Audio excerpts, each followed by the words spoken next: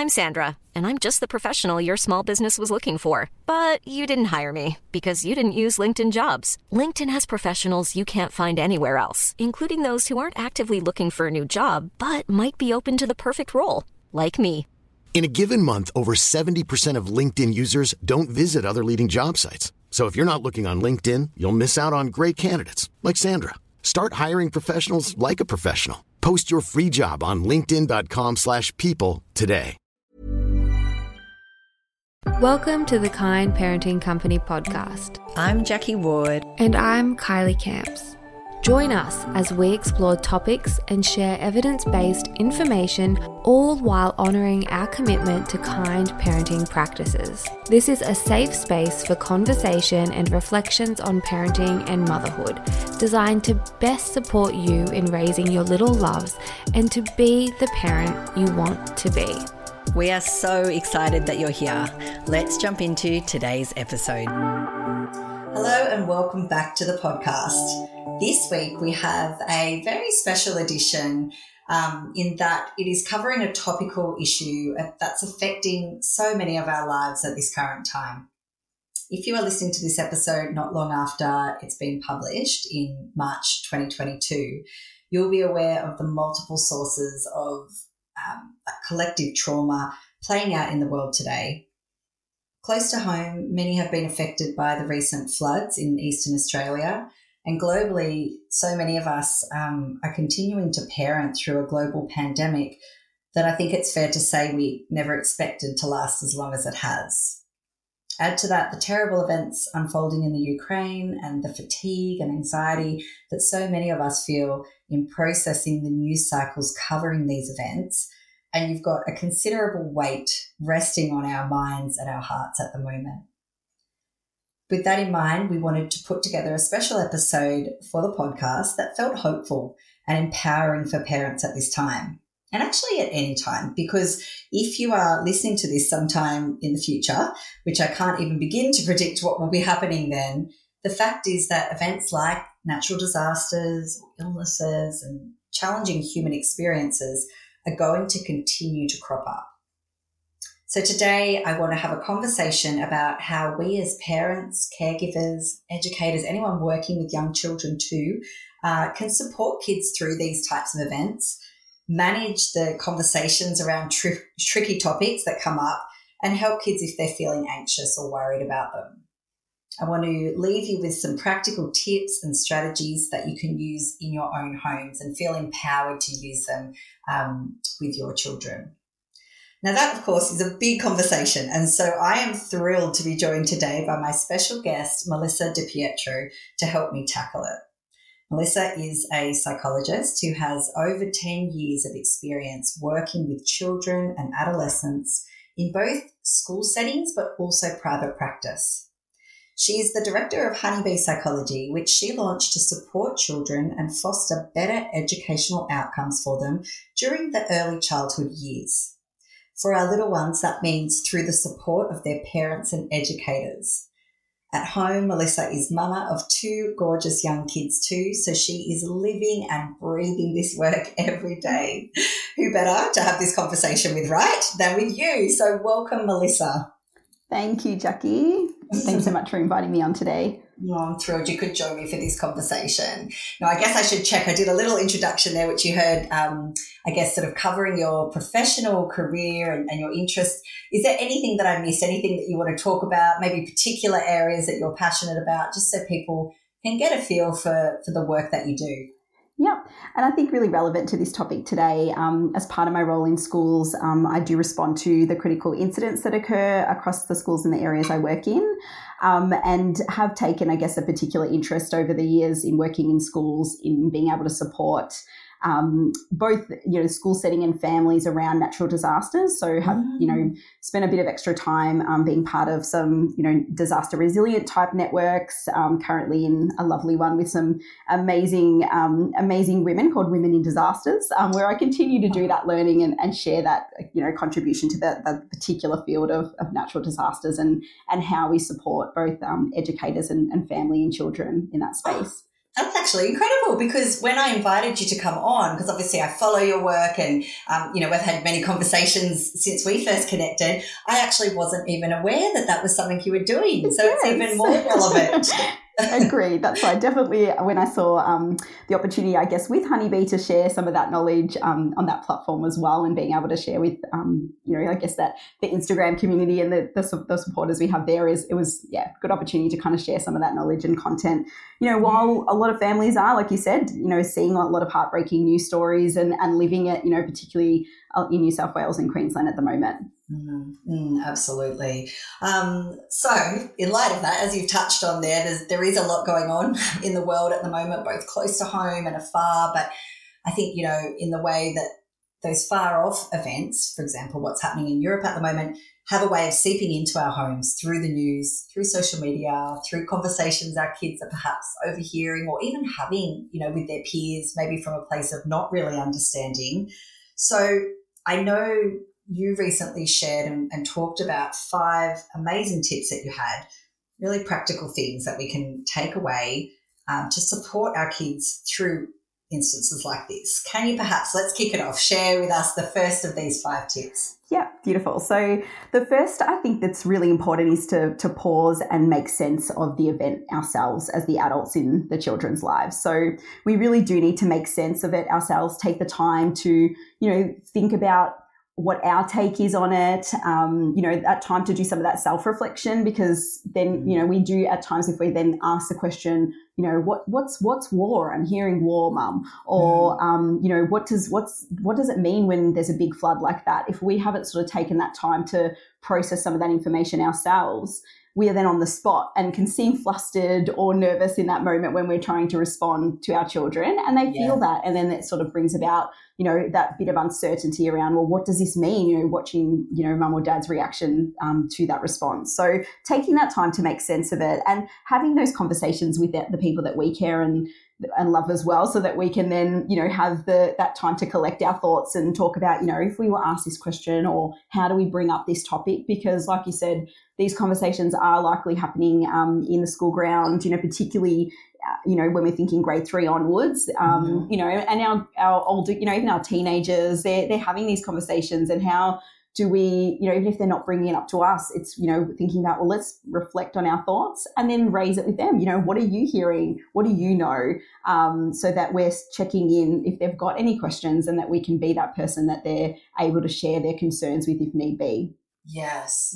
I love that advice, because I think there's such value in kind of getting ahead of these things where possible. I mean, life, sometimes they're going to crop up in the car on the way home and we feel unprepared. But I think you raise a great suggestion here, in that if we can spend a bit of time processing our own feelings, which are likely complex and emotionally driven too about them, and in particular with our partners or anyone that's involved in raising our kids too, because I think it's really nice when we can come at it from a united front. Because how unsettling to speak to mum about something, only to have dad or the grandparents or whoever else, the nanny, offer a really different or jarring perspective. So I love that suggestion of having those moments of reflection and those conversations ahead of time. Exactly. Yeah. And so do you think, you touched on something there, you said that we can actually approach our kids and ask them about it. Is that something that you would suggest parents are doing? I think yes. And look, it certainly ties into my other topics or my other tips around how we do that in an appropriate way. But I think, yes, let's not be afraid to ask the question. And, I have a 6-year-old who's in grade 1 here in Victoria. And I asked her, have you been hearing any information or conversations at school about, and I use the term war because I do, it is something that they do hear and understand their version of anyway, that's occurring in Ukraine. And she was able to say, no, don't know anything about it. And that was it. So we didn't have to, go any further. But, then, I know one of my friends recently said to me that her little one did, come to her and say, he's only grade 1 as well, and did say, I, have questions about the war in Ukraine. So it's, they may or may not be, but there's no harm in asking. And I think that we would, particularly as they are, as I said, going into that more senior primary and in secondary school, that we would presume that they are aware, and, they would I also think in school that they are discussing this, even from the teachers. They would be, potentially watching things like Behind the News or, having those topics raised at school as well in a reflective and thoughtful way. Yeah. Okay, well, I think that's comforting for parents to know, because often it can be tricky to won't we bring it up, and parents are unsure whether it's appropriate or the right thing to do, in inverted commas, to bring up these conversations. But I love your suggestion of, we can bring it up, obviously in an age-appropriate way, and we'll come to that with one of the other tips. But I think not being afraid to have these conversations, because I always like to think I prefer them to be having the conversation with me than with somebody else. Exactly. Yeah. 100%. Okay. Fantastic. All right. So tip number 2. Yes. So tip number 2 was starting the conversation where your child is at. So this is where it really fits into what I was saying just then as well, because we're thinking about, at times a child will ask us a question and we'll sort of think about all of the complexities of that answer and potentially overshare information that really they wanted a very simple answer to. So guilty of that, yes. Yeah. So sometimes it is about really doing that, checking, like taking that pause and saying to them, oh, what do you understand about, this topic? And then, really asking them, what do you want to know? So you're really being guided by their point of start, like their starting point, and really then matching the information that you share to that level. So we're not then oversharing, complex information or things that they really had no idea about when they asked. So many words, are very loaded when we hear them, and we, link it to so many things. Whereas, children are still really learning in that space and trying to make sense of it all. So, really starting where they're at. That is so helpful. So you mentioned the strategy of, rather than jumping in or even just assuming their level of understanding or conversations they've had, to ask them, what was the wording you used? You said, what do you know about the topic? Is that what you suggest? Yeah. Okay. What's your understanding? What's your understanding of that, or what do you know about that topic? Yeah. I think that can be a really nice way to kick it off too. If you're sort of unsure and you don't want to, like you say, bowl in with a more complex or detailed level than perhaps is appropriate, just allowing them the space to kind of, open up or talk about it or just reflect, as they think in real time, is a really nice way to get the ball rolling on this. Yeah.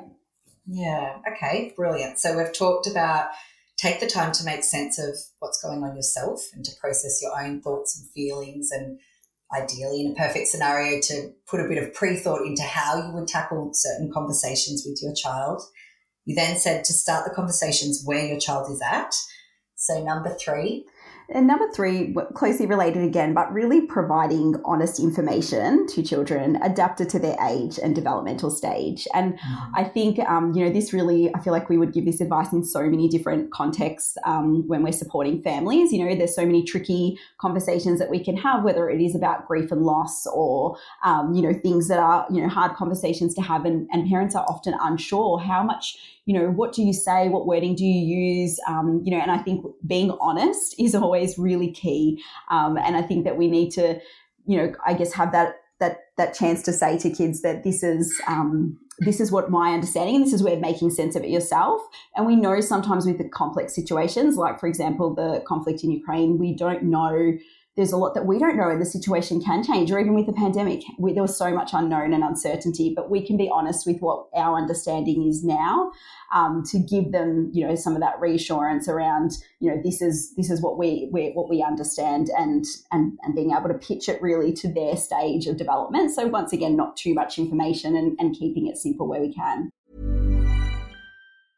I'm Sandra, and I'm just the professional your small business was looking for. But you didn't hire me because you didn't use LinkedIn Jobs. LinkedIn has professionals you can't find anywhere else, including those who aren't actively looking for a new job, but might be open to the perfect role, like me. In a given month, over 70% of LinkedIn users don't visit other leading job sites. So if you're not looking on LinkedIn, you'll miss out on great candidates like Sandra. Start hiring professionals like a professional. Post your free job on linkedin.com/people today. Yeah, I love that advice. So if parents were sort of unsure about potentially what level of detail to go into, how can we gauge that? I guess it varies so much, of course, per child, per family, the individual in terms of their level of understanding and whatnot. But have you got any suggestions for how they could sort of pitch things appropriately? Say, maybe let's talk broadly, say for like a young primary school age student versus an older primary school age student. Yeah, look, I think what I spoke about before, like really asking them to give you suggestions around what they want to know. I think where we can, particularly for our younger ones, we talk about kind of matching, sharing some information and matching that where we can with some reassurance. And then where we can do that, think about how we can do that in a way that, like I've heard a lovely strategy, particularly thinking about the Ukraine again, that maybe we could talk to kids about, but we are safe. We can never guarantee or reassure 100% safety, but we are in Australia, we are safe here. And let's look at, a globe, for example, and see where Australia is positioned in comparison to Russia and Ukraine and things, and being able to give them a visual so that it's, an age-appropriate way to kind of show them this is what's happening and how far away we are from that right now. Even showing, with what's happening, here in Victoria, we might be saying, look, this is where Queensland and where all these things are happening, or, all of that understanding of, what's where, like, we're giving some of that reassurance around what's safe and things for them as well. That is actually really, I haven't heard that particular strategy before, but I'm actually, pondering that. I think that's beautiful, because there's all of this like assumed knowledge as us as adults. And, as we talk about things, we're not always aware of the level of understanding our kids have. So to us as adults, we, have a comprehension of how big the globe is and where we're located, but kids, they might as well be in Mars or, or potentially even an hour away for them. They wouldn't have that reference or that point of reference necessarily that we'd have. Yeah. So just sort of like thinking about different ways we can make the information make sense to them. I mean, relating it to things that they know and understand, the way we would with any learning of new things. And certainly the other thing I think, particularly with natural disasters, is the use of, there is wonderful picture books and things like that available that can be helpful in being able to understand as well. So I think I mentioned the Birdie Stories, which is by the Queensland government, created those picture books, and they are absolutely gorgeous way. They've got all different topics from, obviously covering things like the floods, but also storms, bushfires. They've even got one about the pandemic. And it's a beautiful, really pitched at that early childhood and primary age children to help them understand and make sense of what it is when you're impacted by these things, whether it's, seeing things or hearing things and wanting to understand what does it mean for others if you're not in the natural disaster or experiencing it, but certainly for children who are, managing and in it as well, to understand, what does it mean and how do we support some of that recovery as well.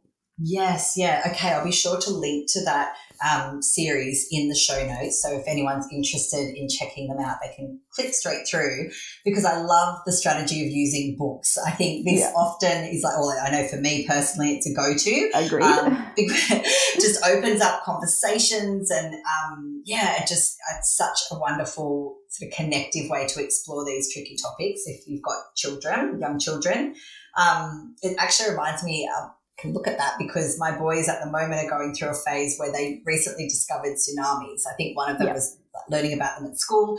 And so now there's a lot of questions for them around, is the tsunami going to come to our house? And do we need to be worried when we go to the beach on the weekend? And again, it sort of struck me that in their young lives, they wouldn't have the context or the life experience to know that isn't a direct threat where we live anyway. That's a really helpful tip. Agreed. And even, having a look yourself first. I always think, watch and read and do all those things first before you present them. But there's even some beautiful educational, like on YouTube, for example, videos that are, pitched once again to, to children's age that you might be able to say, okay, let's, have a look at it first, make sure you're happy with it, and then sit down and say, okay, this is something you want to learn a little bit more about. I know certainly even once again here in Melbourne, we had the earthquake towards the end of last year. Or, I don't know, it's all a bit of a blur because of last year, but at some point last year we had the earthquake. And it really prompted, same thing, my daughter to ask so many questions about earthquakes and want to learn more about it. And we did do, take that educational type perspective as well, and went through some videos with her and spoke to her about what they are and learn about because, we know, like anything, the more prepared we are, the less anxious we are about any of these kind of natural disasters in particular. So if we know what our safety plan is, and even for kids to feel empowered, have voice in that plan, know what to do, obviously the likelihood of that occurring again is very small here in Melbourne, but we were able to still look at what do we do in an earthquake, and let's know, what to do so that it does make us all feel more confident and safe as well. Yes. I think that talks exactly to a question I've been asked a number of times before from parents whose children perhaps are anxious about something, say the earthquake, because that's completely understandable and topical, as you mentioned, for anyone that lives where you are, is that the natural reaction sometimes is to want to shut it down, to say to the child, you don't need to worry about that, or that was a freak thing, it won't happen again, don't worry about it. Because, from a good place, wanting to reassure the child and not have them, become anxious about something. But I actually think often it's the opposite. It's indulging these conversations and being, not even indulging, that's the wrong word, but being available for these conversations and allowing them, as you said, to be a part of problem solving or forming, solutions, safety plans is far more productive when we're looking to dissipate anxiety. Agreed. And look, that's a lot of the research in that disaster resilience space around like what we do in our schools for our children certainly supports that. Like the more we are prepared and have these conversations with our kids, the better the outcomes and the less anxious that children will feel. And, even in looking at how the recovery occurs, certainly that correlation between the more prepared we are and aware and have some really structured plans. Like I always think about the way we would never expect a paramedic to go into a situation without a plan. And the reason they can remain so calm is because they know their plan and they know that, it's very structured and they know what to do. So the more prepared we are and that we've put that thought into what to do, particularly, what's happened, like you said, on the East Coast at the moment in Australia is unprecedented and so unexpected and no one could have planned for that level. But certainly having plans in place is really helpful and allowing our kids to have a voice in that, not shielding them thinking that, oh, that's too scary to talk to them about that. No, they can feel really empowered because then they're just as part of it. And I think so much there was a whole narrative, I guess, around that the kids are fine when they're really little, but we know that that's not true, and that the more they're involved in these things and involved in the recovery process is really key. Yeah, that's so reassuring that the research, as you mentioned, as you know all the research, that supports that. I think that's so empowering for parents. Yeah. Yeah, okay, brilliant. So number 3, just to recap, was to be conscious of providing children with accurate information, so not telling, sugarcoating or telling untruths. Yeah. So accurate, correct information, but adapted to their age and developmental stage. Perfect. Love it. Okay. So moving on to number 4. Number 4 is around our exposure to media and particularly the news. I'd say for our littlest ones, there is just I think there's no need for any news exposure. I think, our preschoolers be really aware and mindful of what you have on in the background with the TV. Of course, as the adults in the house, we do want to know what's going on in the world, but we can do that when they're not in the room to see what's happening on the TV. Even just the background images at times are so confronting, and I think our little ones just don't need exposure to that. So being really aware of what they're hearing and seeing, what conversations you're having in front of your children, particularly for those little ones. And then I think as they start to go into that primary age, and certainly for secondary, then really modelling that we can take breaks from what we are exposed to in the media as well. Because, often when we are seeing some of these heartbreaking news stories, it can feel like we don't care if we just need to switch off or distract ourselves from it. But reminding children that, it doesn't mean you don't care, but we do need to protect ourselves as well and have that, we don't want to continue seeing, the repeated images and hearing the repeated stories on the news and the impact that can have. And look, I think a lot of people can understand, how many people were tracing or following along to, the numbers each day in our pandemic and all of those things, and the level of anxiety that can bring about when we're having too much exposure to the media. Absolutely. I actually read a study, I'm not going to be able to reference it because it was a while ago now, but the gist of it was this study done to investigate the impact basically of this 24-hour news cycle that we have in this day. And so if you think about it, our grandparents, they used to get their news when they sat down to watch the 6 o'clock news at night. And so it was that half an hour snapshot that informed them and then life went on. Whereas now we are all tapping into that news cycle, whether you get your news from a traditional news outlet or Instagram, social media, wherever you get it. And it's just so accessible. And I think it can be easy to forget or to become unconscious to the huge impact that has on us and our children, of course, too. Agreed. Yeah. And the other thing I think is really helpful is as they are going into like those more senior primary, secondary, and I know these conversations happen in schools, but we can be having them at home as well about educating children around the way media uses images and how they do try to grab attention as well, so that they can start understanding why we're seeing, repeated horrible images, or, even understanding at times, the media will do things like show, these floods have obviously happened now. They might talk about these floods in, something that happens in 6 months' time, and they'll use images from these floods because of how horrendous they were.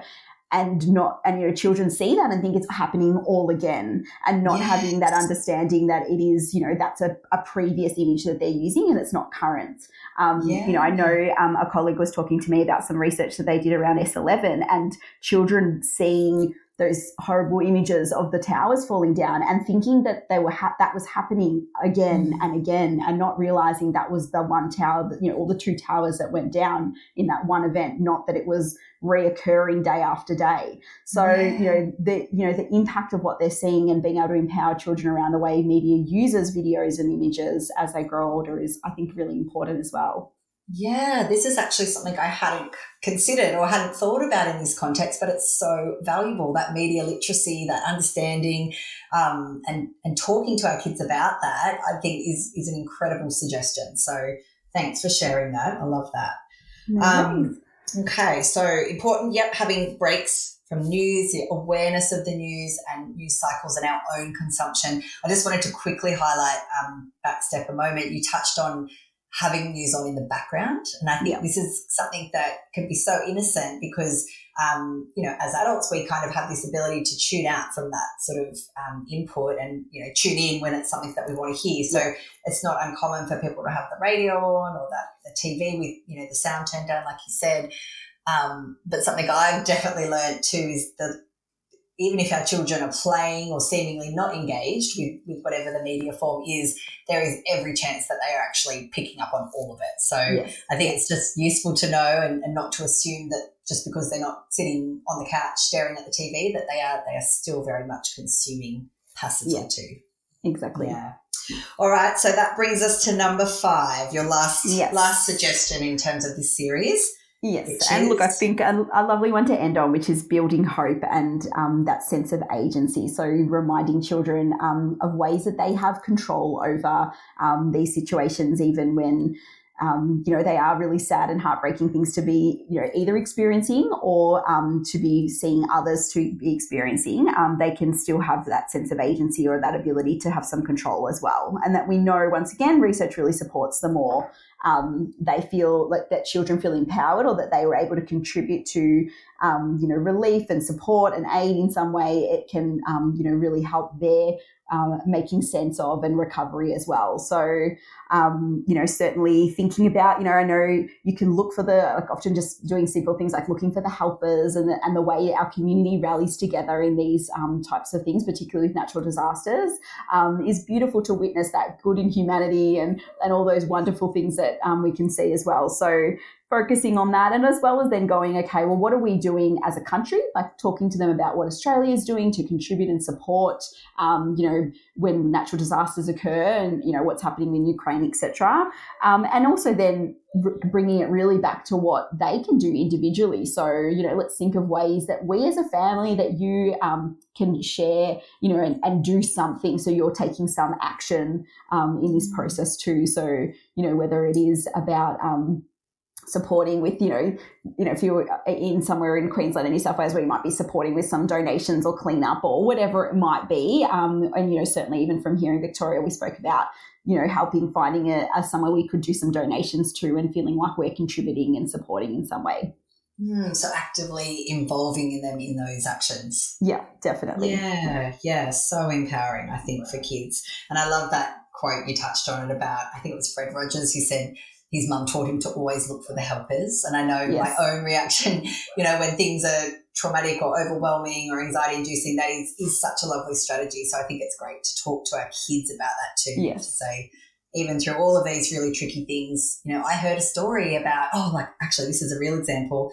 I saw that the mothers had placed, there was a big lineup of all the prams. Did you see that powerful image? Gorgeous. Yes. Yep. Oh, for mothers who had left them for refugees or people who were coming in seeking support, they left these empty prams so the mothers would have them to carry their infants in. And I thought, it was just so heartening amongst all the awful images that we see too. 100% agreed. Yeah, we need it as well. So not just for our kids. Yeah. Definitely.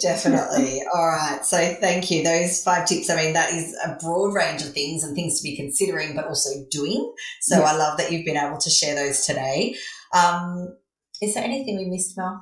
Well, the only thing we always, and I feel like this is often our go-to to finish these kind of things, but it is so important and always has to mention, which is self-care and thinking about your own ways that, it is, we need to think about how we're filling up our cup and taking time to, have those reflective conversations and get that support ourselves, because it can be a lot, and we know that we want to be the rock for our kids in these kind of things, but we need to be, in order to do that and to stay regulated ourselves and provide that support for our kids, we need to be thinking about our well-being and how we're doing that. So super important, can't ever be forgotten. We need to be looking after ourselves. Yeah, I wholeheartedly agree that needs to be primary concern, not just sort of an afterthought with all of this. So I actually, that's a perfect note to finish on. Actually, not finishing on, I'm not going to let you go without asking the question that I ask all of our guests that come onto the podcast. And that is, has there been a book you've read that has changed you or impacted you really significantly in some way? And if there is, can you share what it is and why it was so? Okay. I'm going to say The Whole Brain Child by Siegel and Tina Payne Bryson. And that's, I think because, I feel like that was one of the I read that many years ago now. And when I first read it, it was the first time I really started reflecting on the whole understanding the brain and neuroscience and how we can be giving that information to our children. So both as a psychologist, but with my mum hat on, I think, starting with that book and then on my journey on that pathway, I think has changed so much of the way I parent and the way I now support parents as well. So I think I would say that one. So personal and professional impact then. Yeah, I second that. I think I couldn't recommend that book highly enough to anyone listening now. Go and click on and order that book. So agreed. Great one. I'll link to it in the show notes too. Okay, well, this has been an amazing conversation. I feel empowered listening to the strategies, and I know that there's things I'll take away and use here in my own home too. So I honestly, from my heart, thank you for coming on to share this information with us. Thank you, Jackie. Mel, if people would like to connect with you further or follow you, where can they find you online? Yep, so on Instagram, Honeybee Psychology is my business there. So, follow along there. And I am providing consultation and professional learning for early childhood educators and things as well through that business. Yeah. Great. Brilliant. Okay, Honeybee Psychology. We'll link to that as well. All right, Mel, thank you again so much for your time. Lovely. Thanks, Jackie. Bye. Thanks for joining me in listening to this week's episode of the podcast. If you've enjoyed this content and are looking to dive deeper into the support that the Kind Parenting Company offers parents and caregivers, you will love the range of programs we have available. The range includes online programs for supporting baby and toddler sleep, most suitable for babies aged 0 to 24 months, and also Toddler Life, which is a guide for those raising children aged 2 to 4 years. Each program comes with access to video and audio files, as well as the opportunity to join the community forums. Podcast listeners receive 20% off all programs. Simply visit the Kind Parenting Company website and use the code KPCPodcast20, that's KPCPodcast20 at checkout.